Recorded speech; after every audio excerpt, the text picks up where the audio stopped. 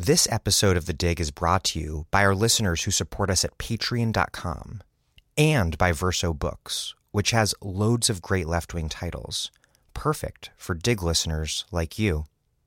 One that you might like is City of Segregation, 100 Years of Struggle for Housing in Los Angeles by Andrea Gibbons. City of Segregation documents 100 years of struggle against the enforced separation of racial groups through property markets, constructions of community, and the growth of neoliberalism.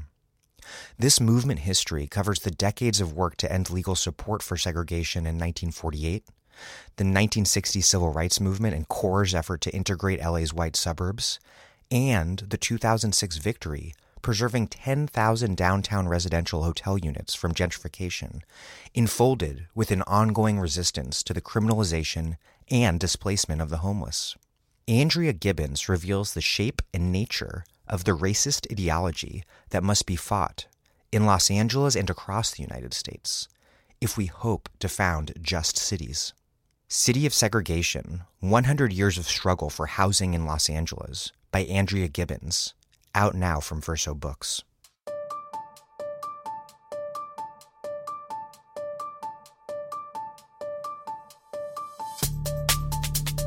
Welcome to The Dig, a podcast from Jacobin Magazine.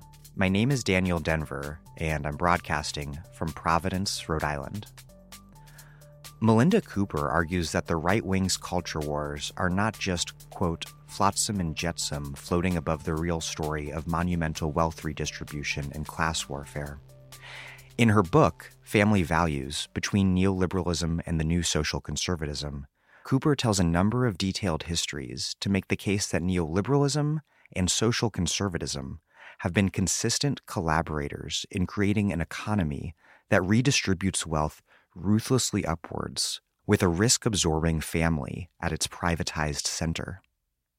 It's a remarkable book that sketches out the convergence of neoliberals and neoconservatives around not just ending welfare as we knew it, but remaking welfare into a government program to coerce normative families amongst poor people.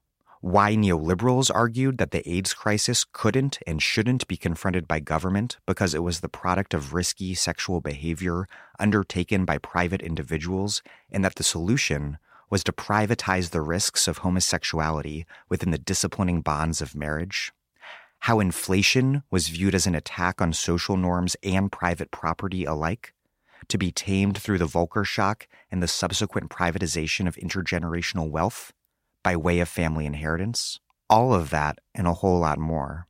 In short, it's a remarkable book that will fundamentally change the way you think about the rise of American neoliberalism and the culture wars. And, happily, Cooper is my guest today for the first dig of 2019. Before we get rolling, thank you for joining us for the very beginning of our third full year of operation. We have made it this far and will continue to go farther, only thanks to you, our listeners, who support us at patreon.com/thedig. We also have swag.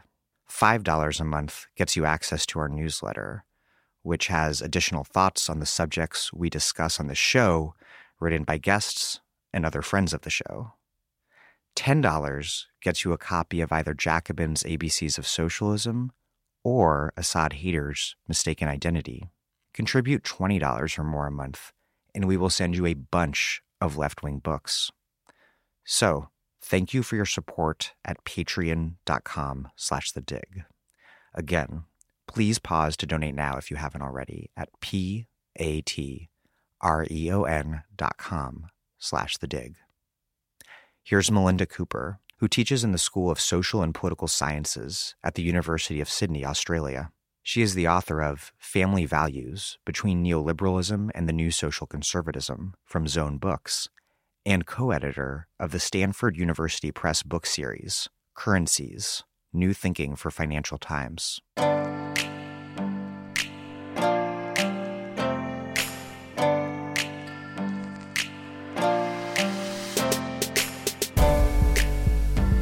Melinda Cooper, welcome to The Dig. Thank you for inviting me. Before we get into the specifics of the history you're telling, I'd like you to lay out your overarching argument that social conservatives and neoliberals both turned against the Great Society for different reasons, but to complementary ends. What comprises these various groups that you're talking about in the book? What did each find to be so important about a certain sort of family? And what political economic change did they seek and effectuate as a result? So the neoconservative movement was born out of its critique of the Great Society welfare state. And so they didn't exist prior to the mid-1970s. And what was interesting about them is that they didn't have a critique of the welfare state per se. Most of them remained in favor of some form of welfare state, and they had no fiscal critique of the welfare state. So they didn't have that obsession about exorbitant public spending that you find among the neoliberals. So they were very much attached to the New Deal welfare state, and many of them came out of the left, even the Trotskyist left. But they were concerned that the Great Society, perhaps unintentionally, had ended up subsidizing forms of welfare that were contributing to a breakdown of the family. And that the programs around it, particularly the increase in funding to higher education, and the anti-poverty programs, the legal support programs, they were funding wholesale assault against the New Deal familial order, so forms of anti-patriotism and student rebellion and critiques of the family. So their critique of welfare was a critique of Great Society welfare, the Great Society welfare state in particular.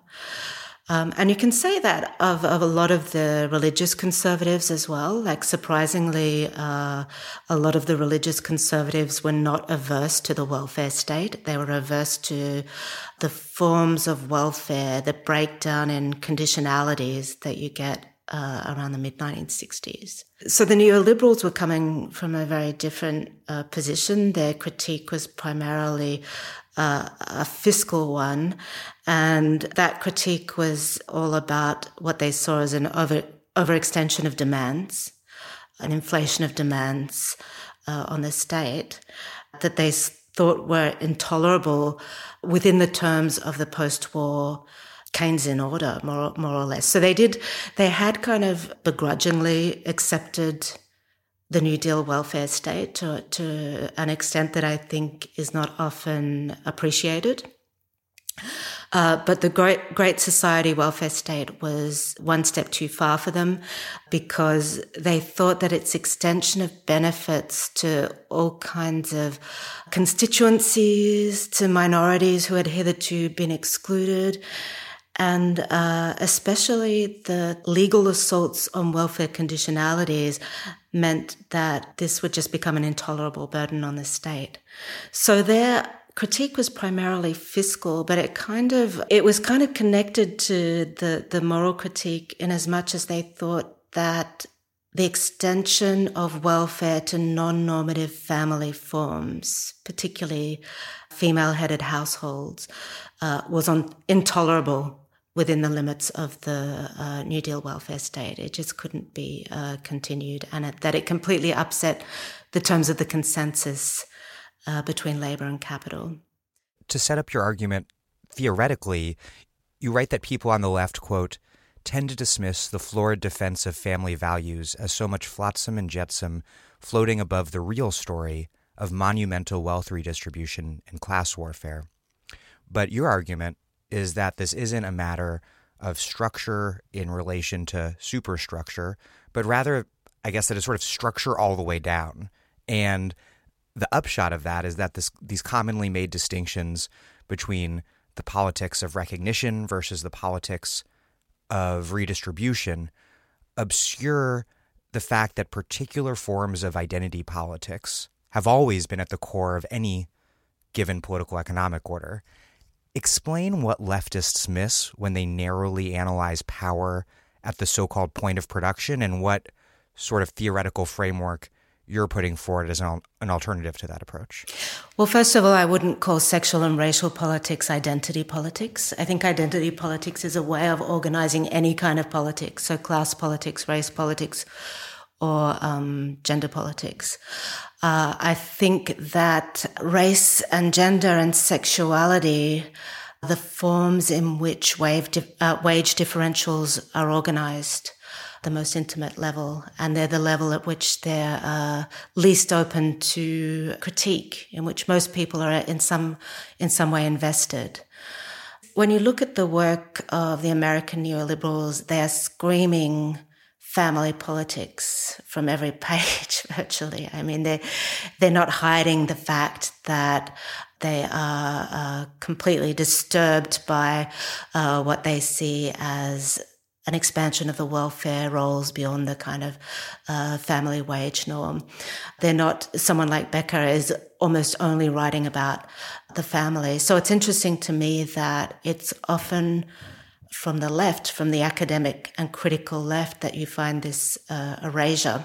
Having said that, like most liberal economists, this is a part of their economic apparatus that they are remarkably unself-reflexive about, so that they're unable to see that a lot of what they have to say about the family is logically contradictory with their own kind of rational choice premises.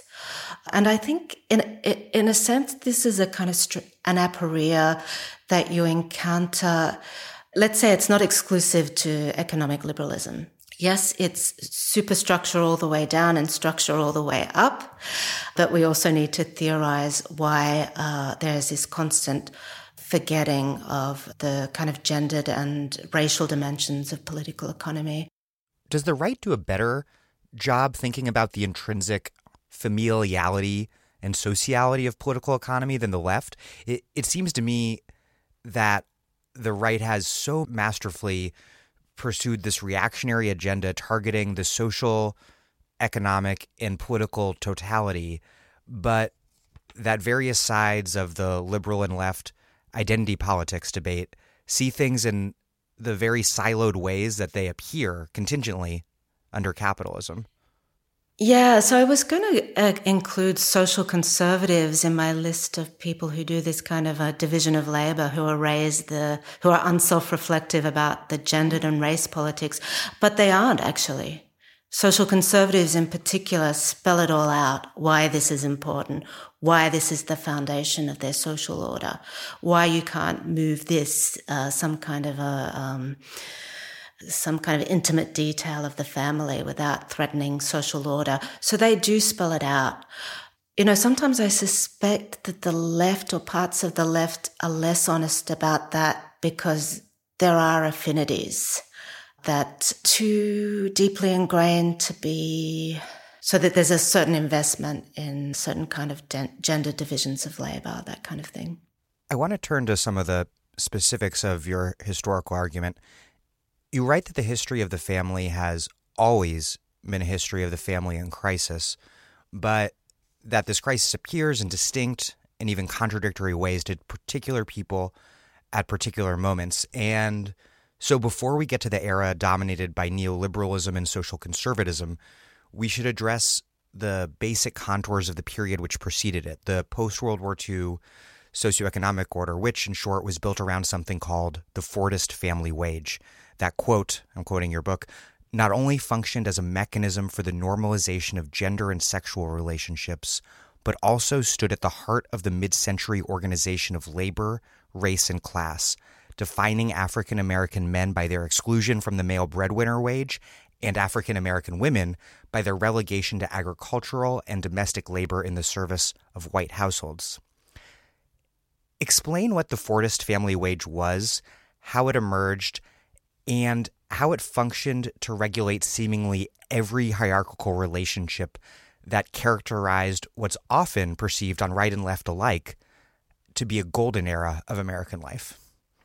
Right. So the Fordist family wage was a version of the male breadwinner wage ideology, which has a much longer history. It goes back to the 19th century labor movement. What was distinct, the basic idea is that the male worker should be able to earn a so-called living wage, which is a wage that is high enough to provide for his own needs, but also for the needs of his wife and children. What was distinct about the Fordist family wage was that it was a form of male breadwinner wage that also extended to social insurance, so the social wage. So the idea was not only would the wage be sufficient, but also that the male unionized worker would benefit from all kinds of social insurance rights that his wife would then enjoy under a kind of social insurance coverture. Because she was dependent on a unionized male worker, she also had rights, and her children also had rights to all these forms of social welfare. So that was the idea of the Fordist family wage. In certain countries, like in Britain, the setup, the hierarchical setup and the fact of married women's dependence is very overt. So in the Beveridge Report that appeared in 1942, William Henry Beveridge refers to women's vital but unpaid labour in the service of the nation, and that unpaid labour was all about reproducing the white British race. And you get similarly very explicit statements about what this involves in the work of progressive era social theorists in the States. But the way that the New Deal welfare state was actually implemented, these kinds of hierarchies seem to fall into place by default. And in fact, the organising categories are all around what look like neutral distinctions between full-time unionised workers and, say, agricultural workers or domestic workers. And it turns out that these kind of neutral-sounding distinctions actually divide the population along the lines of white male unionised workers who generally have rights to a more kind of dignified, less intrusive form of federal social insurance, and then single unattached women or women who are considered to be non-contributors. They don't work full-time. They tend to fall back into state forms of public assistance, which are much more degraded and degrading forms of welfare. And then you have agricultural and domestic workers in the South who happen to be African American, who will be almost entirely excluded from public assistance. So you have all these kinds of hierarchies of race and gender that are put in place by the Fordist family wage structure that don't look like they're put in place by intent, but which are actually unrelenting in their division of the population. And these are what sustain both the hierarchy of wages that endures after World War II and the hierarchy of social insurance rights, so that you have a whole class of the population that is still living under this degraded public assistance system that is very much entrenched in the old poor law tradition. So in a sense, the poor law family responsibility tradition lives on for certain segments of the population, very much so for those who are minorities and also for many single women. As you mentioned earlier, near the end of this period, before the neoliberal social conservative convergence really consolidates, there was actually this remarkable consensus behind universalizing the family wages coverage so as to incorporate those who had been excluded from the core of the New Deal order that you were just describing. Right. For Daniel Patrick Moynihan, this was the solution to what he infamously described as the tangled pathologies of the matriarchal black family under welfare. Even Richard Nixon supported a basic income scheme. Yep. And perhaps what's most surprising, you argue that radical activist and theorist Richard Cloward and Francis Fox Piven held out the universalization of the Fordist family wage as the end goal of their militant welfare rights strategy. And in somewhat unsettling terms, you quote from their famous Nation article laying out their strategy. You quote from them describing welfare as reinforcing, quote, the female as breadwinner in an already female-dominated household. Men for whom there are no jobs will nevertheless mate like other men, but they are not so likely to marry. Our society has preferred to deal with the resulting female-headed families not by putting men to work, but by placing the unwed mothers and dependent children on public welfare, substituting check-writing machines for male wage earners. By this means, we have robbed men of manhood, women of husbands, and children of fathers. To create a stable monogamous family, we need to provide men, especially Negro men, with the opportunity to be men, and that involves enabling them to perform occupationally. Over the long term, women will then leave the welfare rolls, not to work, but to marry. End quote. It's a remarkable quote, and I'm surprised that's the first time that I'd noted it in the past. It explained the origins of this remarkable consensus around expanding New Deal social insurance on the terms of the normative Fortas family and why it collapsed when it did. Right. So this was the last gap of the family wage ideal. And I think it was the last attempt to salvage it. At the last point where you see this remarkable, what looks in retrospect like a completely unfathomable consensus. You have people like Tobin, you have Piven and Cloward, you have Friedman, Daniel Patrick Moynihan and Nixon, or like you just can't imagine these people together, all agreeing that the family wage needs to be extended to black men also, on terms that are not wonderful, but this is as good as it gets. And very soon after, the right retreats even on this. And I think the way I interpret this moment is that it's a reaction to the welfare rights movement. And, you know, what my book brings to the fore, really just following the incredible historical literature on that movement, is that it was the welfare rights movement in particular, and it was this one really not very expensive program, aid to families with dependent children, which had everyone bothered. And so this movement in favor of the universal income or negative income tax, which was Friedman's kind of blueprint for it, was an attempt to salvage that consensus that had brought Democrats and Republicans together after World War II in favor of the family wage, and to say, okay, we can deal with the civil rights movement, we can deal with these new demands for social justice, for racial justice that we're seeing, but we want to deal with it by restoring the family form in some way. We don't want to deal with it by conceding to the demands of the welfare rights movement, which were almost universally on left and right seen as a kind of a dangerous threat to the family form. That this was really about subsidizing a form of non-normative living that should not be subsidized at all. So, in a sense, it was both a concession and a last gasp of the family wage consensus was to say, okay, we will increase benefits, we will make concessions to racial justice, but only if we can. Welfare is about buttressing the normative family form amongst African Americans. We will not consent to simply subsidizing black single or unmarried women on welfare. So to me, it's really amazing that Friedman was so centrally engaged in this right up until the last minute, so engaged that he actually, provided the policy blueprint.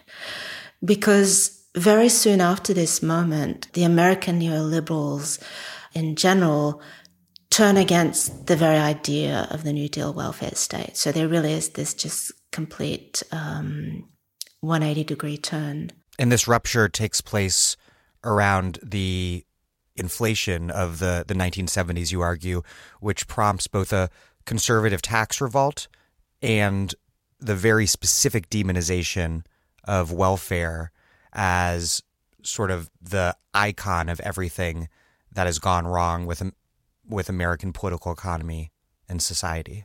That's right. So since I've written this book, I've been looking a little at the literature of the tax revolt. I mean, the actual kind of grassroots literature. And I was also surprised to see how obsessed these taxpayers were with aid to families with dependent children also. Because the tax revolt was all about the property tax, and that did not fund AFDC at all. So there's this kind of phantasmatic contamination whereby this one little program that absorbs a minuscule amount of the kind of federal welfare budget becomes this lightning rod because it synthesizes fears about both racial and sexual degeneracy. I argue that this program, however minuscule, was the linchpin of the Fortis family wage because it was meant to exclude Black women. It was not meant to include African American women at all. And it was certainly not meant to include women who had never married.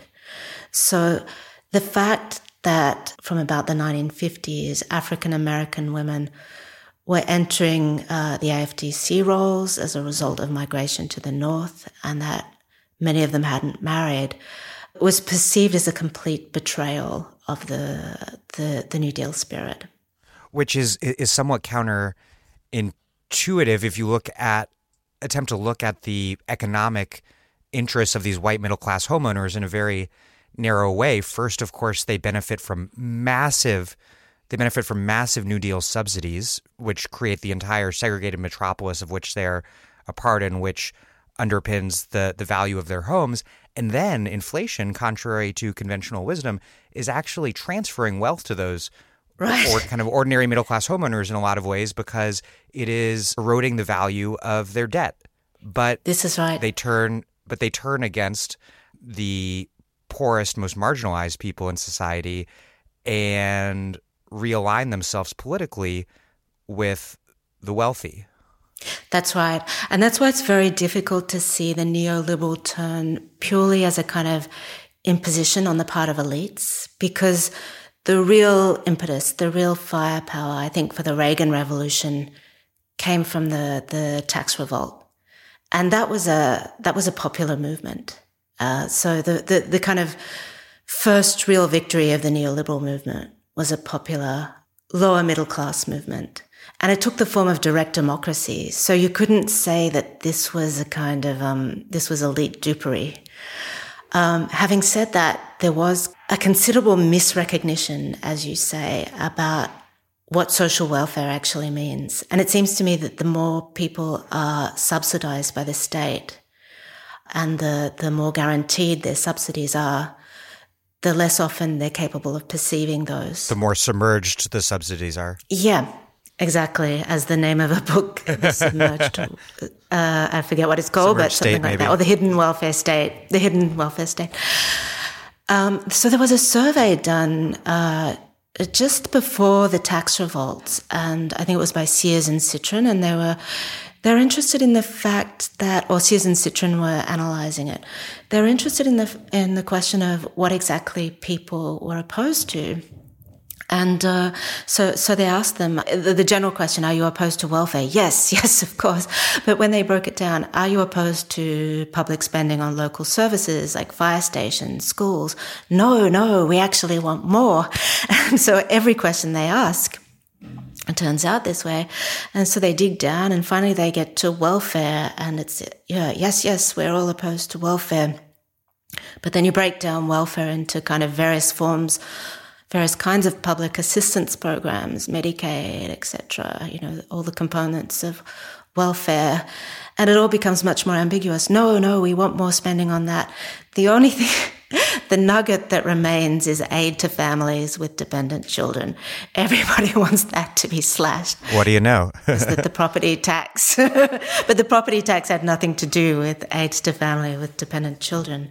But anyway, it was kind of, the tax revolt is an enormous own goal against the lower middle class and the middle class.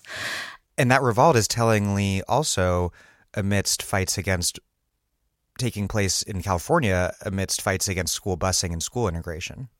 This is right. Yeah. The value of the home as both a social institution and as an asset is deeply, fundamentally contingent upon the segregation of housing and the resulting segregation of schooling. There's an idea that we don't want our family capital to be lost through tax, to be siphoned through taxes into a general fund that can then be redistributed willy-nilly, and that all kinds of borders from the family, the garden fence to the kind of municipality borders will break down and we'll have desegregation. So there's this idea of wanting to contain funds back within the local area, within the family, amongst one's kind. In that sense, does whiteness, does race serve as an sort of extended kinship?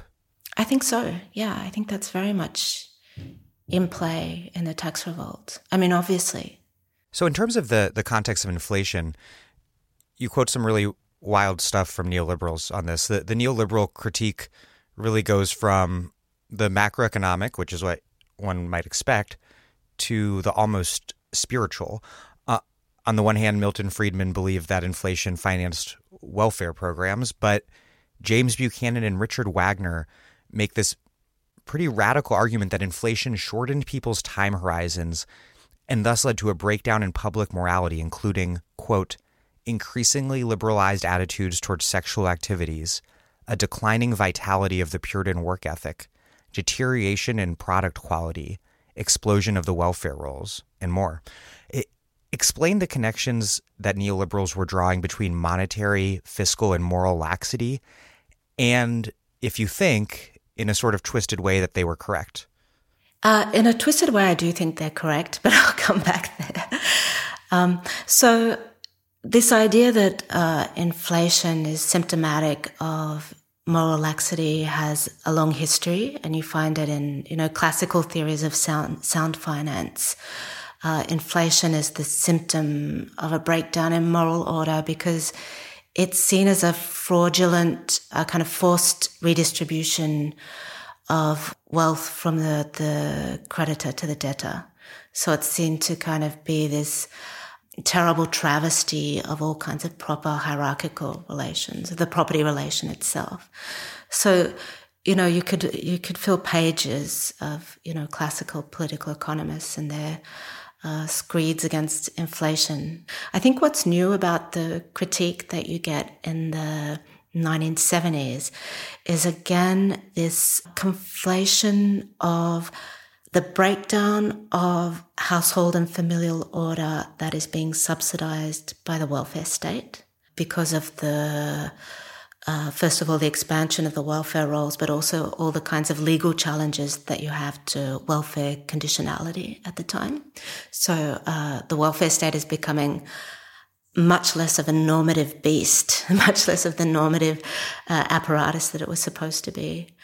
And there is a logical connection there. I mean, it breaks down when you get into the detail, but the logical connection is that the normative family form was in some sense containing the social expenditures of the state, and that this was the condition of the Keynesian consensus, that you were going to have a certain degree of redistribution, but this would have to be contained in some way, and the normative family was the way it was contained. So, the male breadwinner wage was the conduit for redistribution, but that also meant that women received less and only as dependents, and all kinds of people were excluded from this redistribution. So it's true that the more that these constraints were questioned on legal terms, and the more militant the welfare rights movement became, the more fiscal demands there were on the state. So there's a connection, but the connection is not convincing when it comes to aid to families with dependent children in particular. It can become convincing with regard to Social Security, which Nixon expanded. He indexed it to inflation remarkably. And so these were the expenditures that were really kind of skyrocketing in the 1970s. It was not AFDC, which was not indexed to inflation. So in fact, its value fell in real terms. But somehow what was an almost logical argument always returned obsessively to this one little program, which is really interesting. What was happening more in the background with the demonization of AFDC welfare in the foreground was this political economic transformation that took hold after the Volcker shock, which affected this huge shift from middle-class people receiving more of their wealth through the social wage to a renewed dependence on family-based inheritance. Right. And I should be clear, AFDC was the first line of attack. Public assistance was the first line of attack. But as soon as Reagan came into power, Social Security was attacked too. And of course, it was a much harder target, and they were unsuccessful at first. And they have never, completely privatized Social Security, but they have pushed a lot of people into these private savings accounts. And very explicitly, the logic there was that 401ks, private savings accounts, these are inheritable assets. So you are returning to a form of private savings and a transmission of wealth. This is not social insurance. So yeah, and I think again the psychological work performed by the tax revolt was to detach middle-class homeowners from social insurance and to convince them that it was in their interest to reattach to inherited family wealth. So I think all these moves had to be made to pursue a larger project, which was about trying to dismantle social insurance as far as possible. I mean, of course, there's something very utopian about it, and it's very difficult. They're still going at it, and it will perhaps never be entirely accomplished. Certainly by demonizing AFDC, that enabled them to do a lot more. And I think why I find this survey I was talking about the tax revolt so interesting is that it seems to suggest that a lot of people who voted in favor of these tax limitations or who were in favor of federal balanced budget amendments, they did not quite understand how dependent they also were on redistributive public spending. So they didn't understand that they too would be in the line of fire. And in a sense, I see the Trump phenomenon as the kind of legacy of that. It's almost as if that misunderstanding is still there and that the scapegoating is still there. And there's an incomprehension that this is something that the white tax revolt did to white people in the long run. Look at the Tea Party. That's a white tax revolt. I mean, it is. It's a complete kind of legacy of the tax revolt, yeah. It's the tax revolt getting angrier and angrier at the punishment it's inflicted on itself. You know what I mean? The apex of this reaction and this turn against welfare is to really instrumentalize it as a tool to morally discipline poor families. And that comes into legal existence by way of Bill Clinton signing Congressional Republicans' welfare reform bill, which is most infamous, of course, for curtailing welfare benefits. But it was also really centrally about promoting marriage and coercing mothers to locate the biological fathers of their children. And remarkably, the legislation's more or less very first sentence is, quote, marriage is the foundation of a successful society. That's like the first finding of the bill. Right. Which is wild. You write that welfare reform remade the Fordist era's binding of black women to white homes in the form of binding them to low-wage service work, to men, and to private religious organizations. And that, in turn, was part of the social conservative strategy to shift government funding towards supporting socially conservative mediating institutions, part of this process to defund the left and redirect taxpayer dollars towards these explicitly sectarian organizations to sort of like institutionalize the religious right in a para-state role under the auspices of religious freedom, how was it that New Democrats, along with social conservatives, neoliberals, neoconservatives, all converged around a form of welfare reform that was initially pioneered as something radical by Ronald Reagan in California? What does that reveal about neoliberalism in its insurgent phase versus its moment of bipartisan consolidation? And finally, what does that tell us about how the liberal turn towards neoliberalism was inextricably and simultaneously social and economic? Yeah, so the Personal Responsibility Act was pure poor law. It was absolutely in the poor law tradition. But what is really remarkable is that this is being enacted at a federal level. Whereas for, the greater part of the 20th century after the New Deal, it's the federal government agencies that are at war with the states to try and undo the remnants of the poor law. So this is remarkable that a democratic leader should federalize the poor law principle of family responsibility. And Reagan's term as governor in California is really remarkable and interesting as a kind of laboratory. And he was seen as really extreme within the Republican Party. I mean, he was one of the, most vocal critics of the basic guaranteed income idea. He even opposed Nixon and Friedman on that. So he was quite extreme, He was, like a Barry Goldwater Republican. And he performed some interesting experiments that were then kind of carried to the federal level, but by Clinton.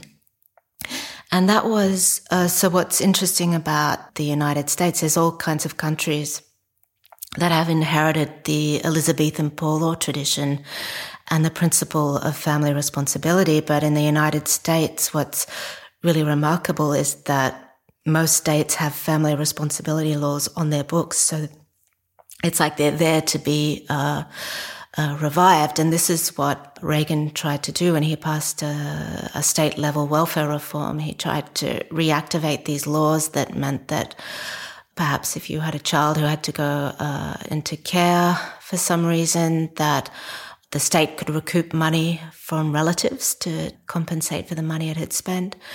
They were particularly active, of course, with imposing family responsibility laws on single mothers on welfare. So the laws in that case were about forcing single mothers to track down the alleged or supposed biological fathers of their children. And they were required to do this.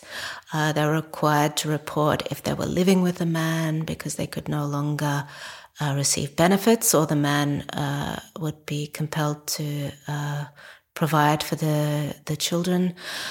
So Reagan was very active and instrumental in the idea that this family responsibility tradition could really be revived. And so that, worked, more or less well. And Reagan had hoped to take this onto the federal stage, but failed. He was not successful in completely transforming welfare on the federal level. And it remained for Clinton to complete Reagan's experiment. What's interesting about the poor law tradition, as I mentioned before, it's a kind of hybrid of liberal and conservative influences. So it's always been informed by this fiscal concern. You have to recoup money that has been spent on the welfare poor by extorting it from their families. But it's also been informed by various social conservative, especially religious ideologies that are all about reforming the poor. So restoring their sense of morality and family responsibility as a kind of, not just a simple economic concern, but with a lived form of family normativity, if you like, a family way of life. So it has these two strands, and it's not entirely surprising to me that the New Democrats, Clinton's New Democrats, should be responsible for implementing this, because the New Democrats were neoliberals, third-way neoliberals, but they were also communitarians. So communitarianism is essentially a social conservatism of the partisan left. It's not completely different from it's not very different from the social conservatism of the right. It's a little bit more inclusive, if you like, and it's a little less overtly religious. But the New Democratic ethos was a combination of neoliberalism and communitarianism, and that could lend itself perfectly to the idea of reinstoring the poor law tradition. And I think that's what was in play with Clinton's Personal Responsibility Act. Another thing that elucidates is that neoliberalism is not, in this simplistic way, just a project of shrinking the state, but rather one that's focused on remaking it to serve particular ends. I think you write the neo in neoliberalism, in a sense, can be thought of as the fact that it's liberalism that comes after and in response to the welfare state. Yeah, and it's often quite jarring that reforms that are introduced supposedly to save money, so the whole system for tracking down biological fathers, costs so much money, and that money could easily just be diverted to a woman on welfare who desperately needs it and her children. But no, the disciplinary purpose kind of takes priority. Well, and all this money that's expended, there was a great investigation not so long ago by the radio documentary program Reveal, looking at all of just these absurdly hucksterish marriage promotion programs that are funded by the government. Yeah. It's wild. Yeah. I mean, not that the people who were in favor of marriage promotion ever had any problems with the economic extravagance of the welfare state, I should be clear here. So in a sense, there's concessions being made on both sides. So the social conservatives never had any problem with welfare spending as long as it's pedagogical and punitive.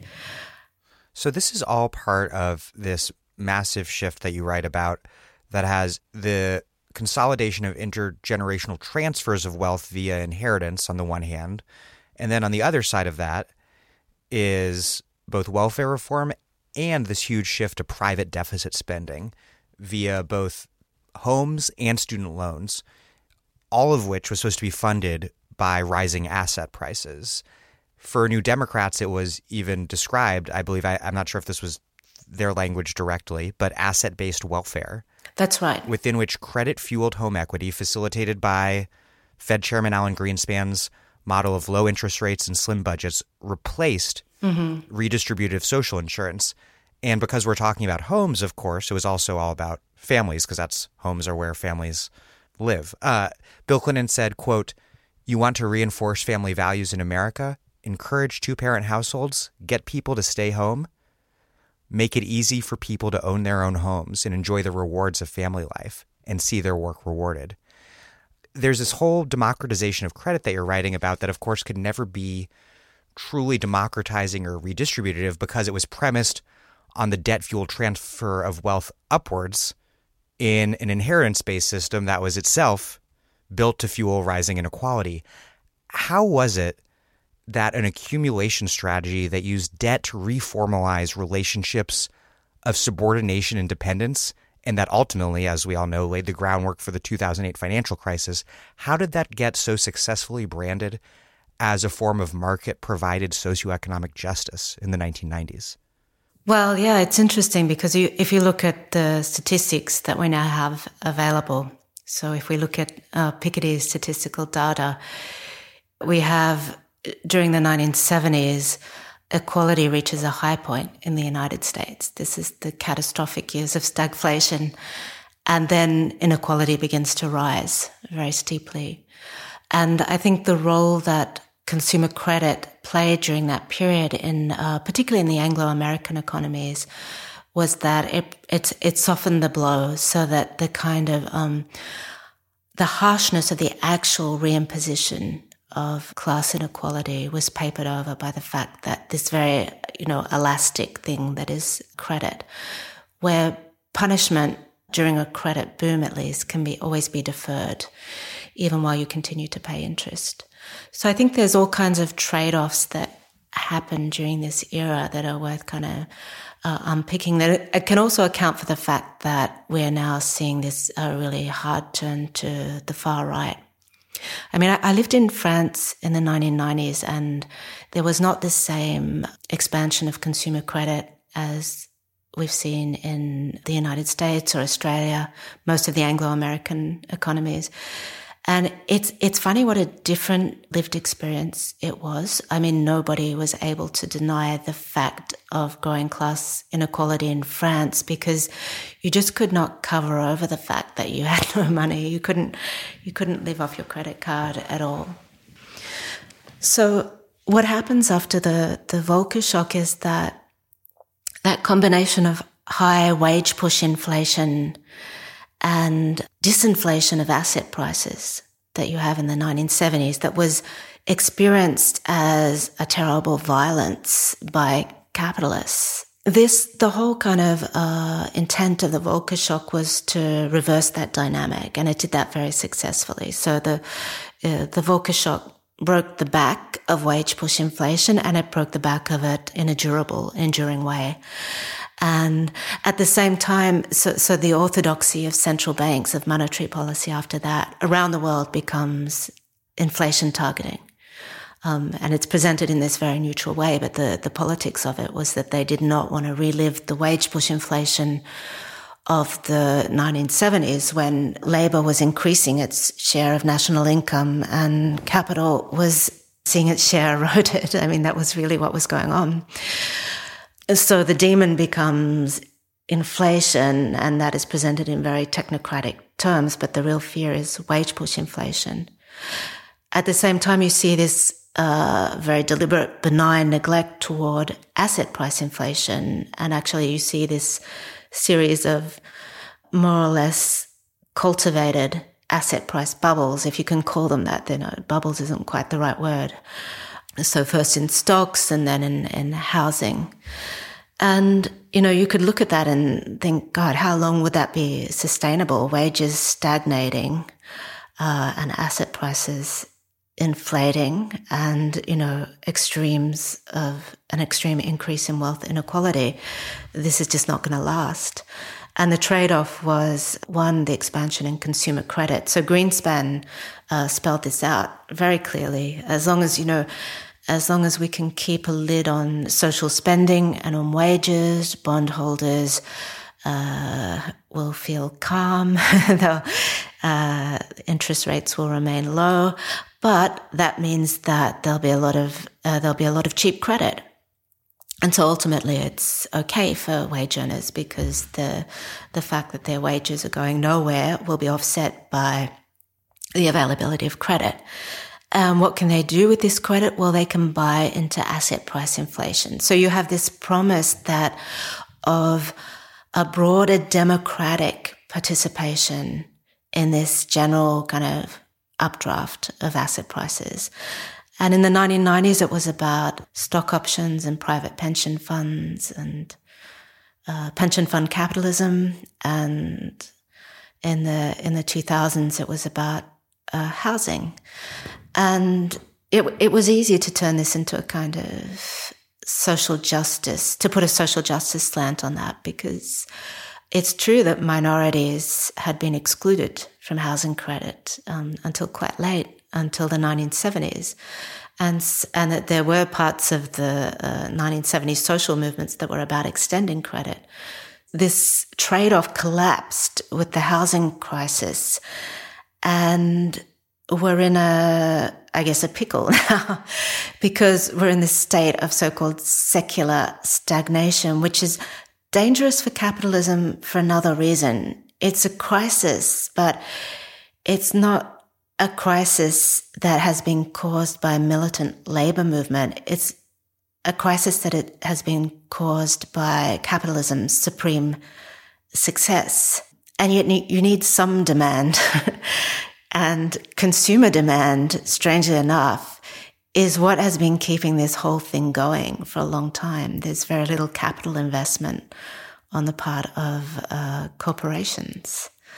Macroeconomically, in terms of macroeconomic management, governments find themselves in a real bind because they almost have no other option at the moment than to reignite some form of asset inflation.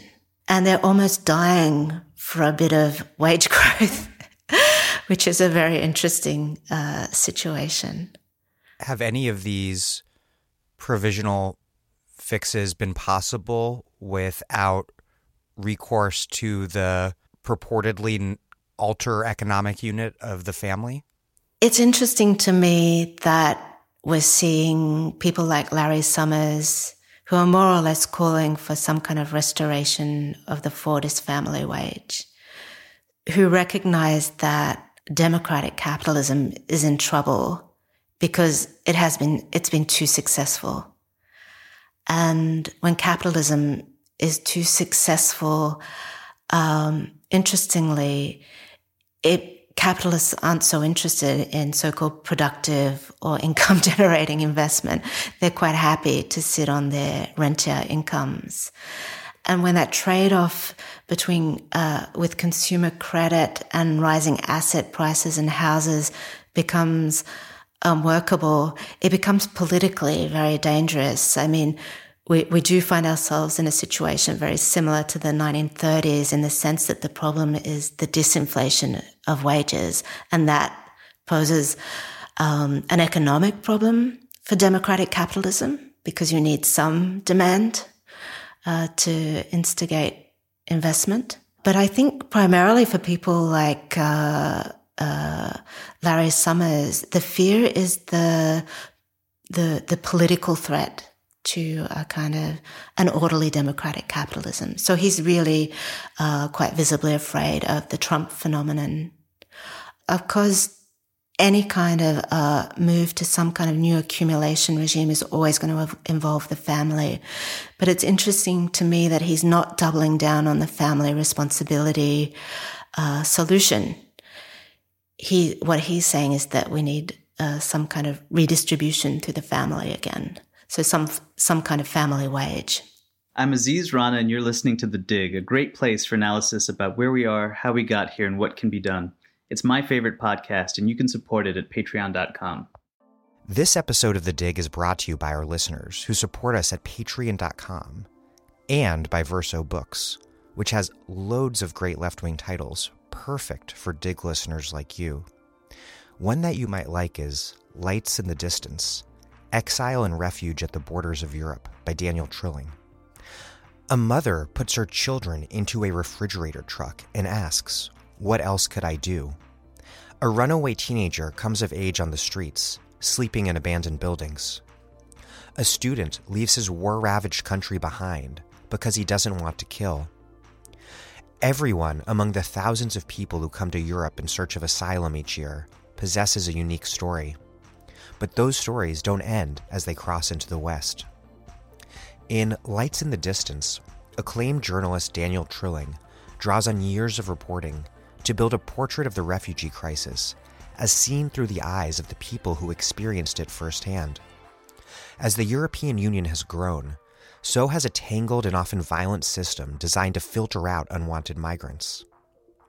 Visiting camps and hostels, sneaking into detention centers, and delving into his own family's history of displacement, Trilling weaves together the stories of people he met and followed from country to country.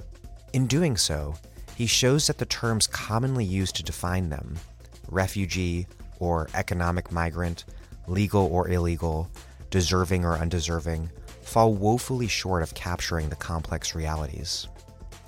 The founding story of the EU is that it exists to ensure the horrors of the 20th century are never repeated.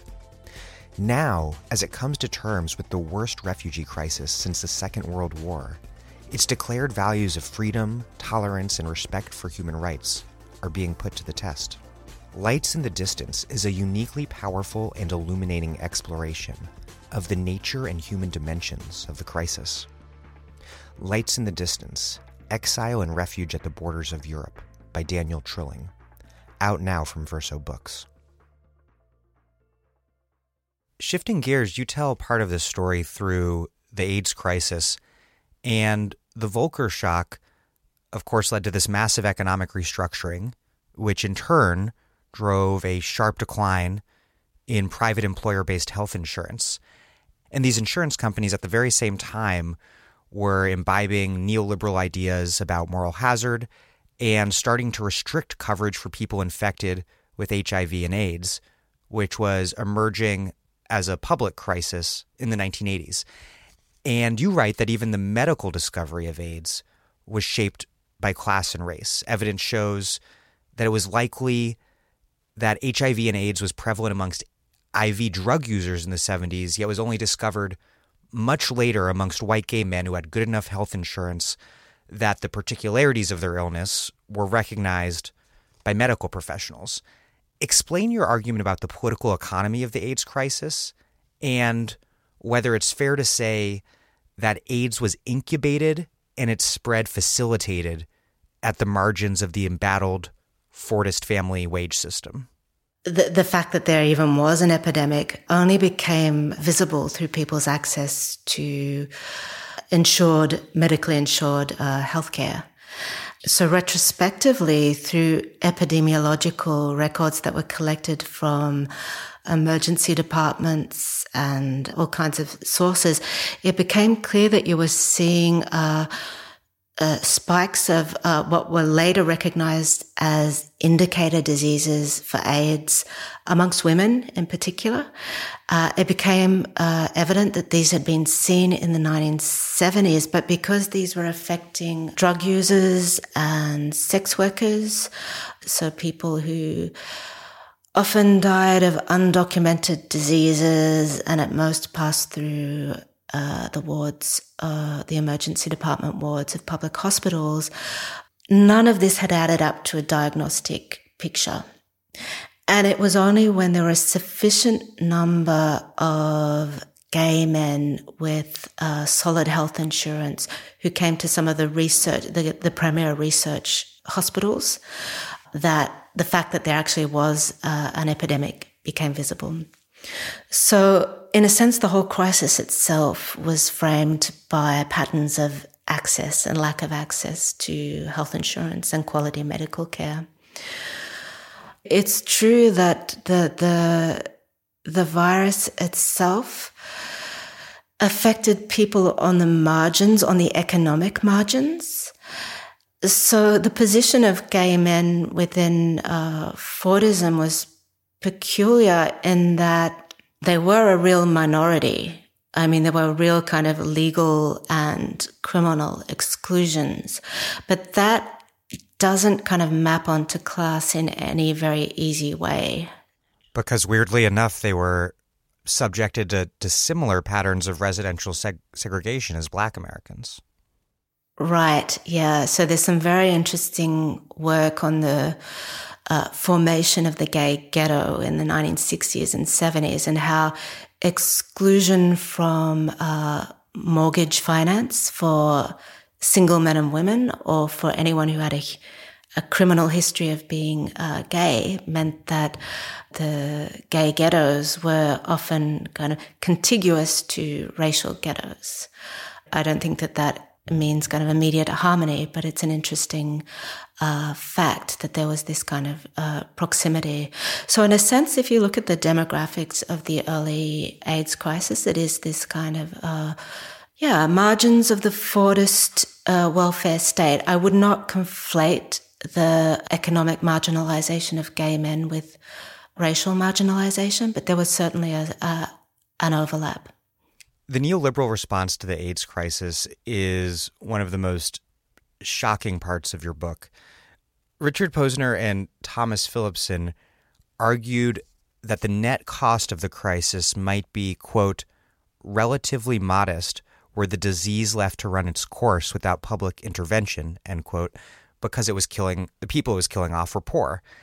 Even more disturbingly, they argued that the modes by which HIV was transmitted, intravenous drug use and sex, meant that there weren't external social costs outside of private contractual relationships. And so the price was justly being paid by people who had freely chosen to take risky action. And then what's more and even grosser more horrifying. They argued that a public health intervention to stem the AIDS crisis was unwise because it would lower the cost of irresponsible behavior and thus encourage more of it. They wrote, quote, "Anything that lowers the costs of sex will increase the amount of it, and an increase in the amount of sexual activity will increase the incidence of AIDS, provided that at least some of the activity is unsafe." And so they argued, you're right, that the state's exclusive response to the AIDS crisis should be marriage promotion, including amongst gay people. Why were these supposed libertarians so keen on disciplining gay men's costly promiscuity within the confines of legally sanctioned monogamy? And what does this reveal about neoliberalism's capacity to incorporate what you describe as the anti-normativity of the late Fordist liberation movements? The recommendation for gay marriage is almost the most shocking part of that book.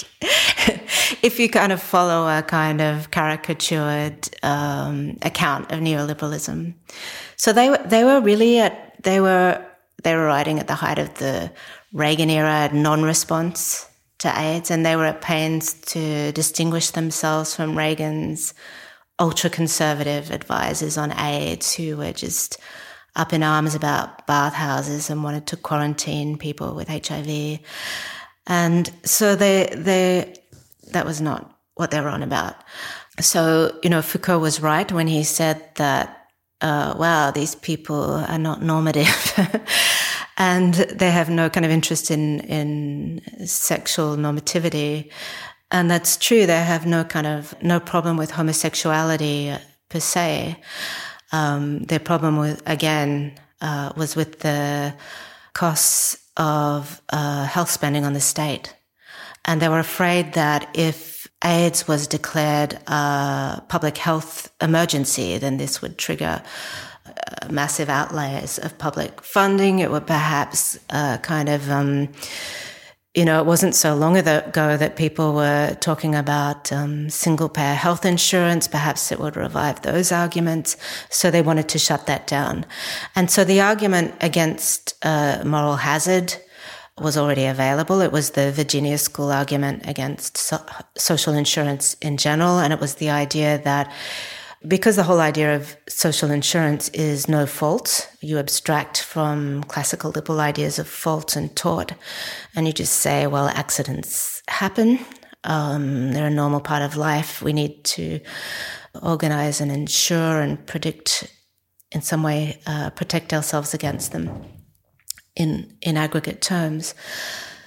A moral hazard argument that was put forward by a Virginia School economist, Mark Pauly, was that as long as you do this, when you guarantee the social insurance of risks, this means that you're actually encouraging irresponsible behavior because there's no cost to the individual. And so in some sense you need to reinstate fault. We need to return to a kind of tort law tradition of individual responsibility.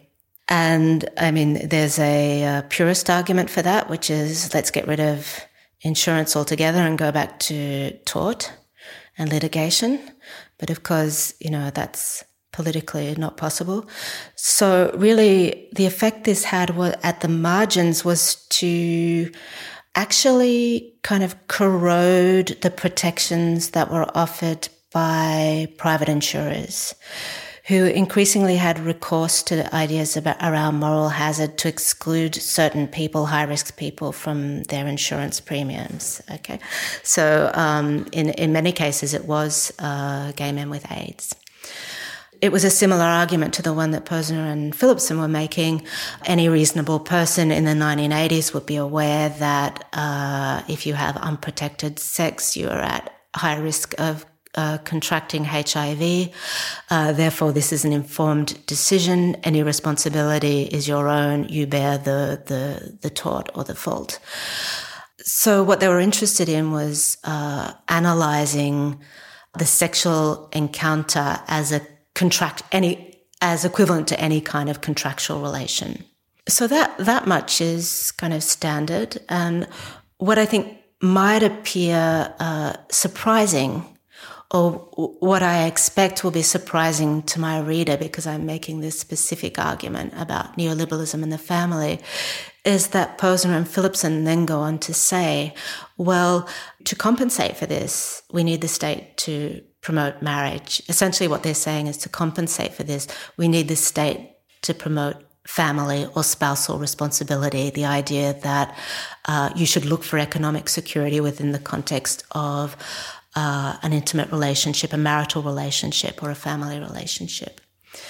And they come up with this idea, which is actually kind of recurrent in Chicago school neoliberalism, and that is the argument that the most primitive insurance contract, really, this is not comparable to an insurance contract, but this is their argument anyway, the most primitive insurance contract is the couple or the family, so that this logically should take the place of social insurance. I mean, basically their idea is that if you contract HIV and you are fully informed, it's your fault. If we can just encourage these people to get married and legalize their relationship, then the state will have every right to enforce that relationship as the first line of care, so that the medical costs you incur will fall on your partner. Your partner will be responsible for housing you, for caring for you. So really it's completely in line with Gary Becker's idea that the family is a natural insurance mechanism. It's completely in line with the Poor Law tradition. But they're not reflexive enough to say that we're writing this from the point of view of the Poor Law tradition. And this also leads to the question of where social conservatives and neoliberals diverge, because social conservatives, of course, their response to the AIDS crisis is not that gay people should get married. And right. You argue that neoliberals, on the one hand, believe that the family was a fundamental value that would emerge from market forces, whereas right. social conservatives held that it was the market's a priori and society's a priori foundation. You write, quote, "Neoliberalism and social conservatism are thus tethered by a working relationship that is at once necessary and disavowed. As an ideology of power that only ever acknowledges its reliance on market mechanisms and their homologues, neoliberalism can only realize its objectives by proxy, that is, by outsourcing the imposition of non-contractual obligations to social conservatives." This makes me wonder, how is it that social conservatives and neoliberals have viewed each other? Did their convergence around concrete policy ultimately overcome their initial suspicions? You write about Irving Kristol delivering a paper in 1972 at the Montpellier Society, basically accusing neoliberals of sharing the New Left's amoralism. Or is it fair to say that the two groupings converge on some institutional levels while remaining autonomous and divergent on others? So what is interesting to me about the Posner and Philipson book, and I think where I would want to correct Foucault's or qualify Foucault's characterization of neoliberals as anti-normative, is that combined with their anti-normativity is an insistence that any kind of relationship that is going to cost the state money must be kind of reprivatized within the family or the couple form. And so I propose the notion of this alliance of anti-normativity and legitimacy. I'm not quite sure legitimacy is the right word, but I'm trying to get at this strange combination of impulses within their work. They can be completely anti-normative and yet have this economic attachment to the family. The family is absolute economic imperative. So some of the responses to my book have been, well, this is a critique of the patriarchal family. And of course, I have a critique of the patriarchal family, but my point goes beyond that this reassertion and reimposition of the family as an economic institution is not necessarily about normativity. So it also extends to people who are trying to be as anti-normative as they possibly can, because you just can't escape the fact that without a kind of thorough redistribution of incomes and in a context of increasing inequality, we're all being pushed back into these familial forms of dependence. So building on that unavowed relationship, yeah, I mean, it's really interesting how unself-reflexive, particularly the Chicago school neoliberals, are about the internal contradictions within their work. The fact that they want to extend contractual relations to every corner of human existence, and yet in the last instance, they need this space, they need the family or the couple to serve as this kind of non-contractual bedrock. And they simply kind of commit that contradiction to paper, usually without even kind of remarking on it. It's simply stating it. It's a role similar to primitive accumulation almost. Yeah. Yeah. I mean, there is one interview that Milton Friedman does with PBS, on PBS television, I think, where he talks about the bequest motive of the family as being the foundation of free market capitalism. Of course, this doesn't make sense within a completely contractual free market order where everyone's supposedly acting in their self-interest. Why would you be so altruistic as to want to bequeath something to your heirs? And he just says, I confess that this is completely mysterious to me, but it's kind of like I'm glad it exists. Among American neoliberals, the one exception to this is James McGill Buchanan, perhaps the Virginia School more generally. And to the extent that I think he is almost a hybrid of neoliberal and conservative, perhaps paleoconservative rather than neoconservative. So he does recognize that there needs to be a non-contractual order to the free market system, and he does locate the kind of basis of these non-contractual binding moral engagements in the family. So he has this whole kind of parallel corpus, which is all about moral philosophy, and he's quite explicit about that.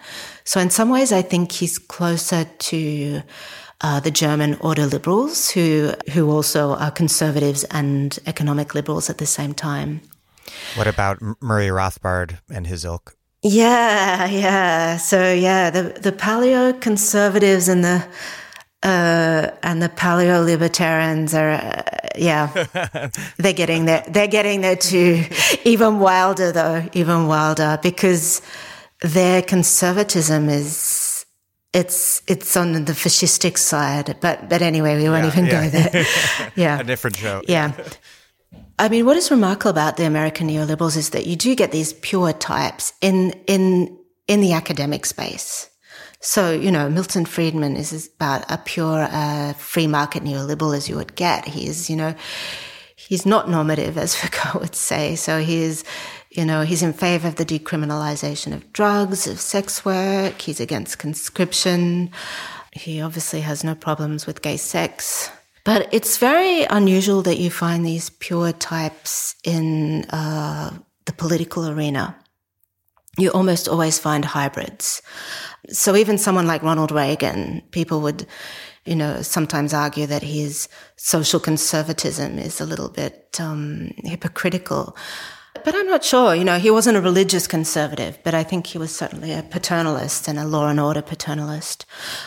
So as far as I can see, the most contact that these people had with each other was via political figures. So someone like Ronald Reagan was amazingly in contact with these kind of neoliberal and social conservative scholars. And he had them around, on all kinds of business and collaborating on all kinds of different policy projects. And I don't see them collaborating with each other otherwise. So I think they met each other in that context.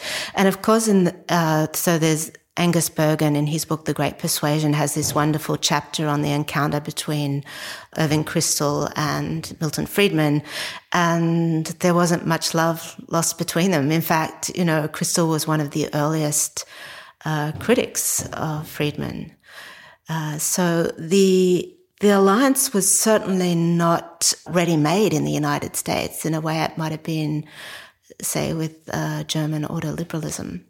I want to turn to the final act of the AIDS story you're telling, which is the LGBT movement's capture by neoliberalism, if that's the right way to phrase it.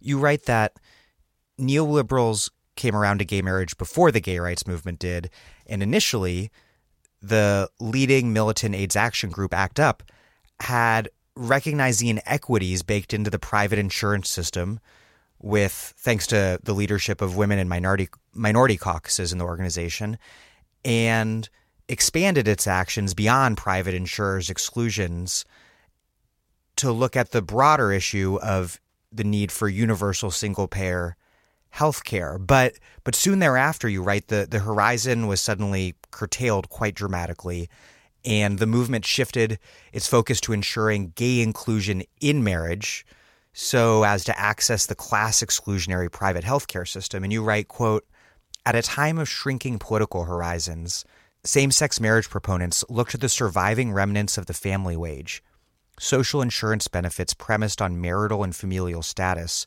to argue that they too should be included in this last vestige of Fordist normativity. The call to recognize same-sex marriage thus becomes a demand for inclusion within a family wage system that is itself in terminal decline." What prompted this dramatic shift, and what was its impact on the liberatory potential of the LGBT movement in particular and of queerness in general? Well, yeah, so there was some interesting health insurance activism within ACT UP from the margins, which was interesting, which was news to me. I guess it lost steam along with Clinton's efforts to introduce some form of universal health insurance. So I can see within the context that it would have been very difficult and very utopian at the time in the 90s to set your hopes any higher. It's an incredible loss, and it's an incredible step backward in terms of reimagining public health, which is what the ACT UP movement at its most interesting was about. And so later when you get the same-sex marriage arguments, some of them are in terms of, many of them are explicitly about ensuring the right for same-sex couples to share the workplace health insurance benefits of their partner, which makes perfect sense. I mean, I have nothing against that, but I think it's remarkable that horizons shrank so much during that period. And it was symptomatic of, a defeat of the left in general. I don't think it's the same now, but I think at the time that was symptomatic. But beyond that, when you look at a lot of the kind of legal arguments against DOMA, against the Defence of Marriage Act, they were even more regressive than the social insurance family wage argument. They were about arguing that if you give us the right to same-sex marriage, if you legalise our relationships, we will be less of a burden on the state than we would otherwise be. So it was absolutely the kind of Posner and Phillipson argument in favour of same-sex marriage. So in terms of queerness, I get it. I guess it's that pincer movement I'm talking about, or that kind of simultaneous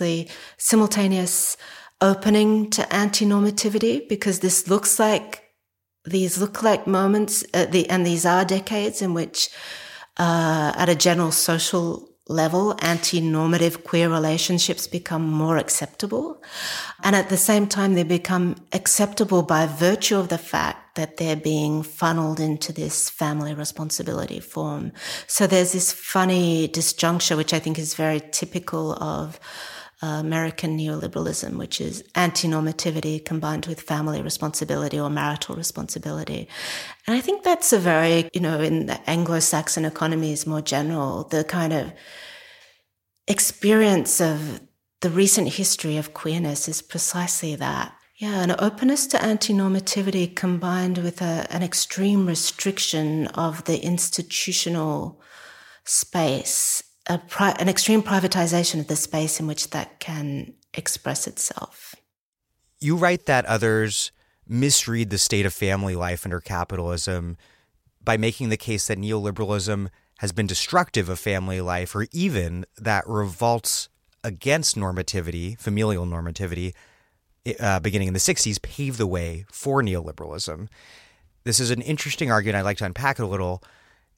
There are both light and heavy takes along these lines that you identify, perhaps the most explicit being from German political economist Wolfgang Streeck, Streeck argues, according to your reading, and I haven't read this directly, so I'm reading him through you, that the breakdown in the marriage contract facilitated the liberalization of markets because it destroyed the constituency for the Fortis family wage, which was the wage-earning man and dependent wife. You also argue that Luc Boltanski and Eve Chiapello, the authors of The New Spirit of Capitalism, fall into a similar, if less brazenly anti-feminist, version of the trap by arguing that it was the countercultural left that cleared the way for neoliberalism. You argue on both accounts that the opposite is true, that in fact these new liberation movements weren't useful idiots for neoliberalism. Explain the disagreement and your take on it. Yes, I thought it was really important to counter this argument because it was building up a lot of steam. It was starting to become common sense. And I think it's extremely dangerous. I think it's striking to me also because it's also a far-right argument that the problem with capitalism is liberalism, understood as cultural liberalism, understood as the kind of dissolution of borders or boundaries, and that can be the borders of the nation or hierarchies of gender. And obviously this is a very dangerous argument at the current moment. So I think it really needs to be contested forcefully.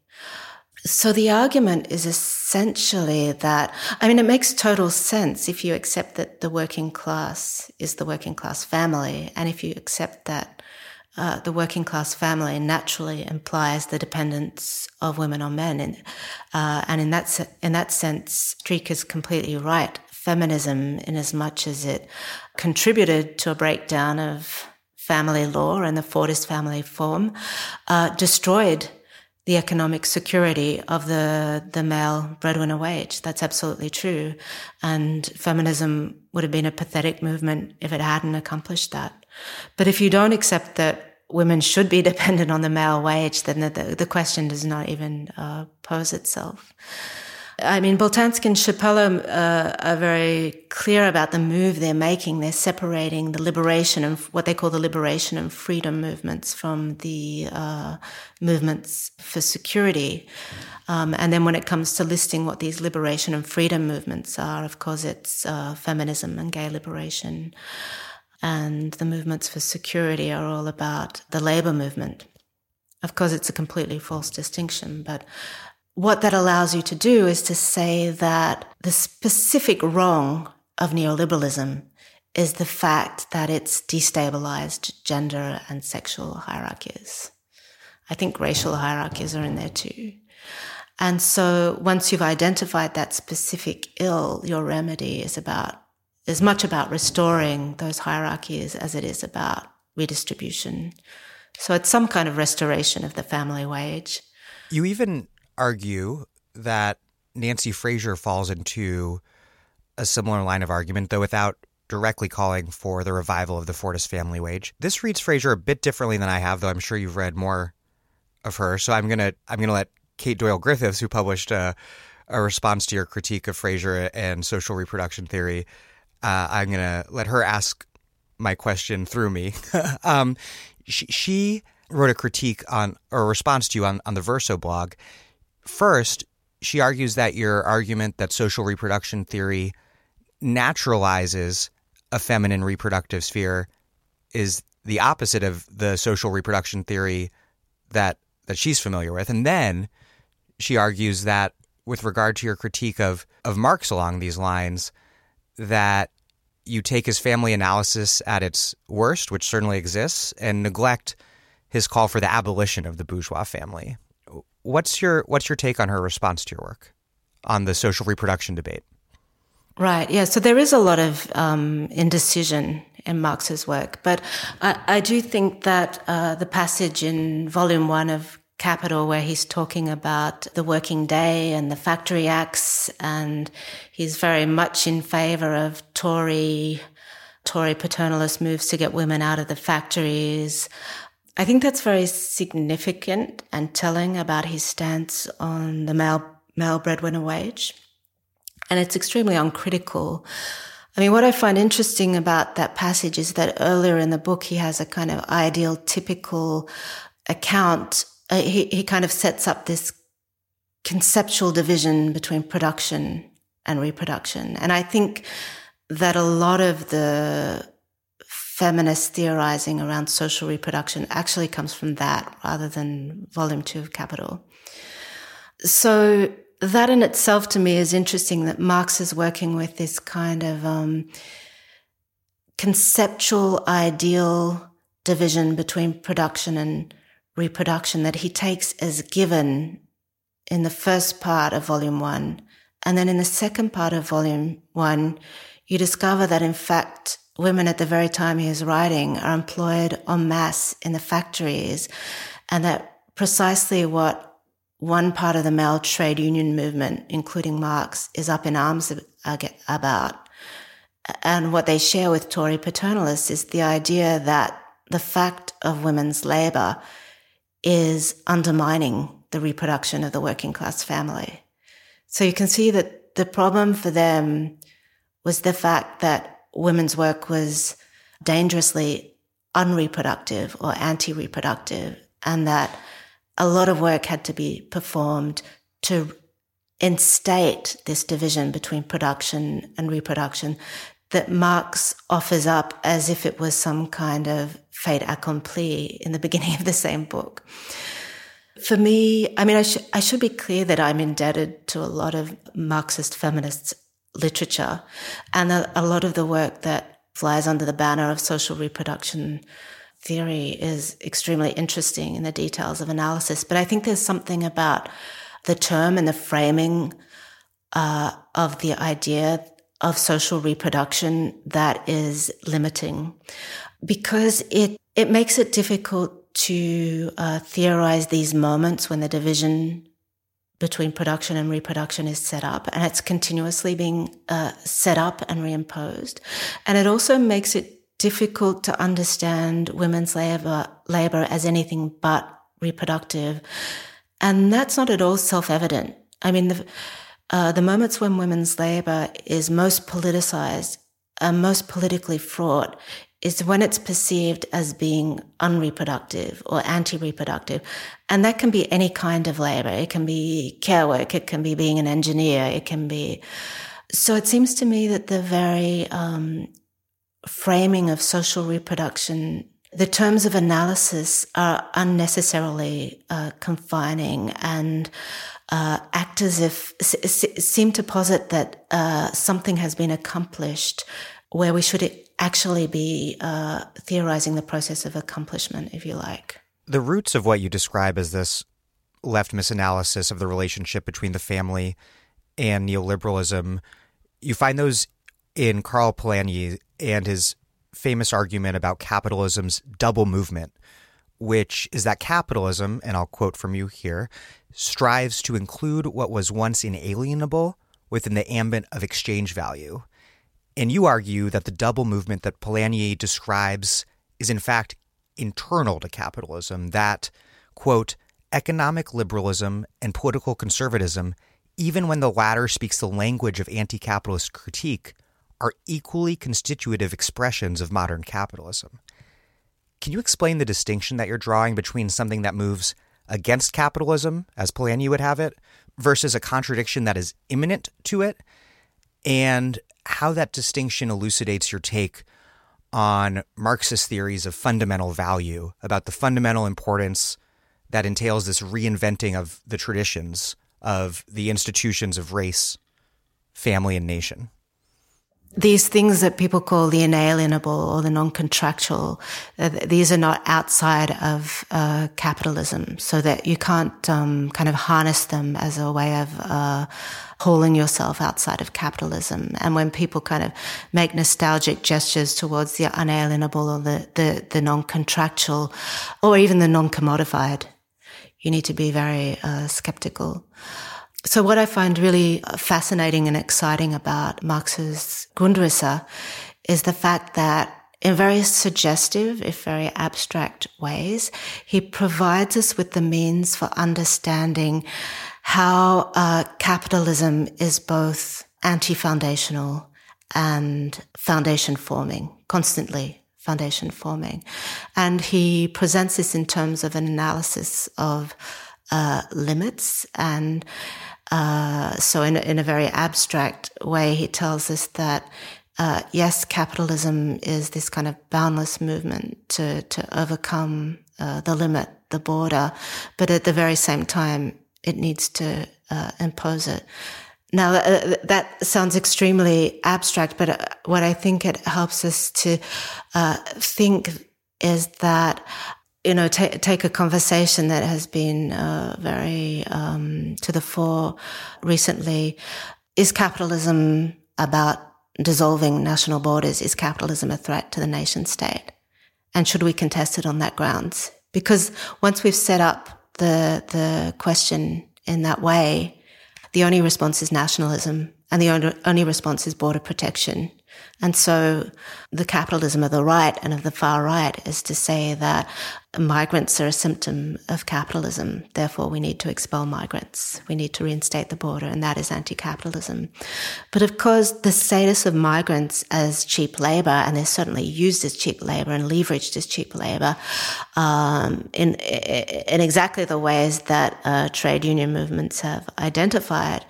But the fact that migrants become cheap labor has nothing to do with any kind of natural qualities inherent in the migrant, but through the very fact of the imposition of the border.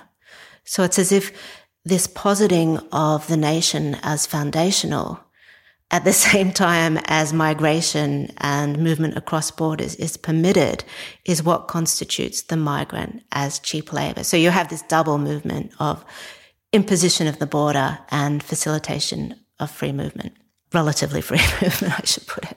So I think there's the same kind of dynamic with the family. So there's one argument, and it's certainly, true in specific historical moments that say industrialists have wanted women in the factories because women are cheap. But why were young women such cheap labor? It was because there was a general social consensus that, in fact, they should be in the home and that they had no right to be in the trade union movement. So, in fact, capitalism is constituted both by the kind of deterritorialization of women from the home, the departure of women from the home, and this kind of general social consensus, insistence that they should be in the home. So there's a movement to unmake foundations and to reassert them at the same time. And I think what's so difficult about left critique, like a true left critique, is very uncomfortable because you have to be anti-liberal and anti-conservative at the same time. And I think it's very dangerous at a moment like this to be mimicking the conservative critique of capitalism. So to get all nostalgic about the family or the nation. I mean, I would have said a different thing in the 90s. Like, when I say I have a critique of Nancy Fraser and Boltanski and Shapello, kind of implying that queerness is somehow, expressive of capitalism. I don't mean that there isn't a neoliberal queer movement and a neoliberal queerness, and that wasn't dominant in the 1990s. Of course it was. It's just that I don't think queerness in itself is symptomatic of capitalism any more than I think, Jews are symptomatic of capitalism. So like in the 90s, I would have thought that, a lot of academic queer theory was dangerously uncritical of liberalism. I think there's almost a kind of pendulum movement, dare I say, a double movement between the left being either kind of cozying up to liberalism or cozying up to conservatism, whereas, a left critique needs to be a double critique if capitalism's tendencies are kind of double tendency, this kind of simultaneous liberalism and conservatism. I want to ask about the familial political economic politics underlying Trump's victory in governance. There's a lot to work with here. We have the miner and factory worker as symbolic of the lost Fordist family wage. We have this instrumental incorporation of religious conservatives who are eager to put women back in their place and ensure religion's place as an institutional force backed by the state. And then there's this more basic familiality of Trump's nationalism with him as this belligerently protective patriarch. Where does Trump fit into your history? It's true that his appeals to Fordist familialism turn out to be purely symbolic, which is not so surprising. And I think that he does exemplify this alliance between neoliberalism and conservatism that I identify in my book, but not the specific currents. You know, he's kind of invigorated what we were just talking about, this very kind of extreme and hitherto marginal strand of American neoliberalism, you know, which even, you know, people like Friedman consider loonies, and that is the American Austrian neoliberals. So the Americans who are inspired by von Mises, so Murray Rothbard, who in turn is like he's not at all a neoconservative, he's a paleoconservative. So he's going back to that pre-civil rights, anti-civil rights, deeply anti-Semitic, white supremacist genre of conservatism that the neoconservatives as secular Jews thought was anathema. So I think there's that particular current that perhaps hasn't been analysed enough yet, and that has all kinds of connections to the alt-right. But there's also the fact that Trump just revived a very kind of, you know, a very basic kind of supply side economics. So in terms of that, in those terms, he's kind of true to form. He's just kind of accelerated a tendency for like extremely regressive tax cuts that you saw under Bush and Reagan. And in terms of familial politics, there is the religious influence too, and he's obviously kept the evangelicals on board. I don't think that they've triumphed in the way that they've wanted to. And I think perhaps the lasting influence of Trump in terms of gender and sexual politics will be to have enabled the alt-right. So there's really, I mean, a far-right inflection to conservatism, if you can even call it conservatism at this point, because it has a kind of libertarian edge as well. My last question is, your book consistently notes the convergence of people who believe that market discipline binds the family and those who believe that state support does, but your normative argument gets a little buried maybe. So I wonder, what's your normative ideal of the family, or must it be abolished? And if the family need be abolished, must kinship relations as we know them be abolished as well? And whatever the case may be, what's your vision of a left politics that in practice does what your analysis does, which is obviate the distinctions of superstructure versus structure and identity versus economic location, and as a result attempts to transform the totality? I don't have a normative politics of the family. Like, I don't want to abolish it or anything. I don't care enough. But I do, I guess my grievance is that there's just this extreme economic weight on the family, which means that those who want to or have to escape it can't anymore. And so I do need to write something, I feel, because a lot of the questions about this book have pointed to my position on welfare.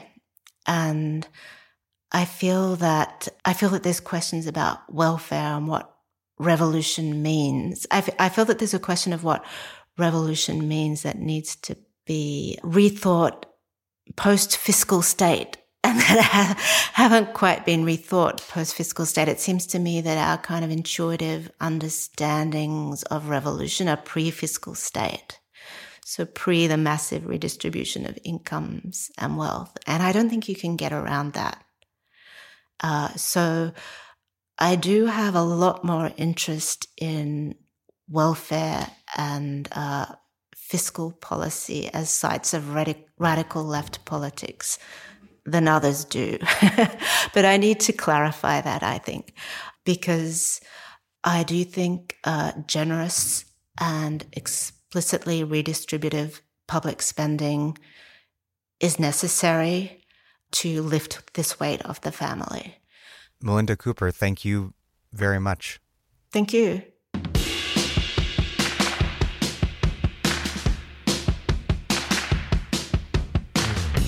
Melinda Cooper teaches in the School of Social and Political Sciences at the University of Sydney, Australia. She is the author of Family Values, Between Neoliberalism and the New Social Conservatism from Zone Books. Thank you for listening to The Dig from Jacobin Magazine. As Marx once said, after noting that the present family, the bourgeois family, is based on capital, on private gain, while other podcasts have only interpreted the world in various ways, our point is to change it. We are posting new episodes every week, either once or twice. The Dig was produced by Alex Lewis, music by Jeffrey Brodsky. Our communications coordinator is Logan Dreher.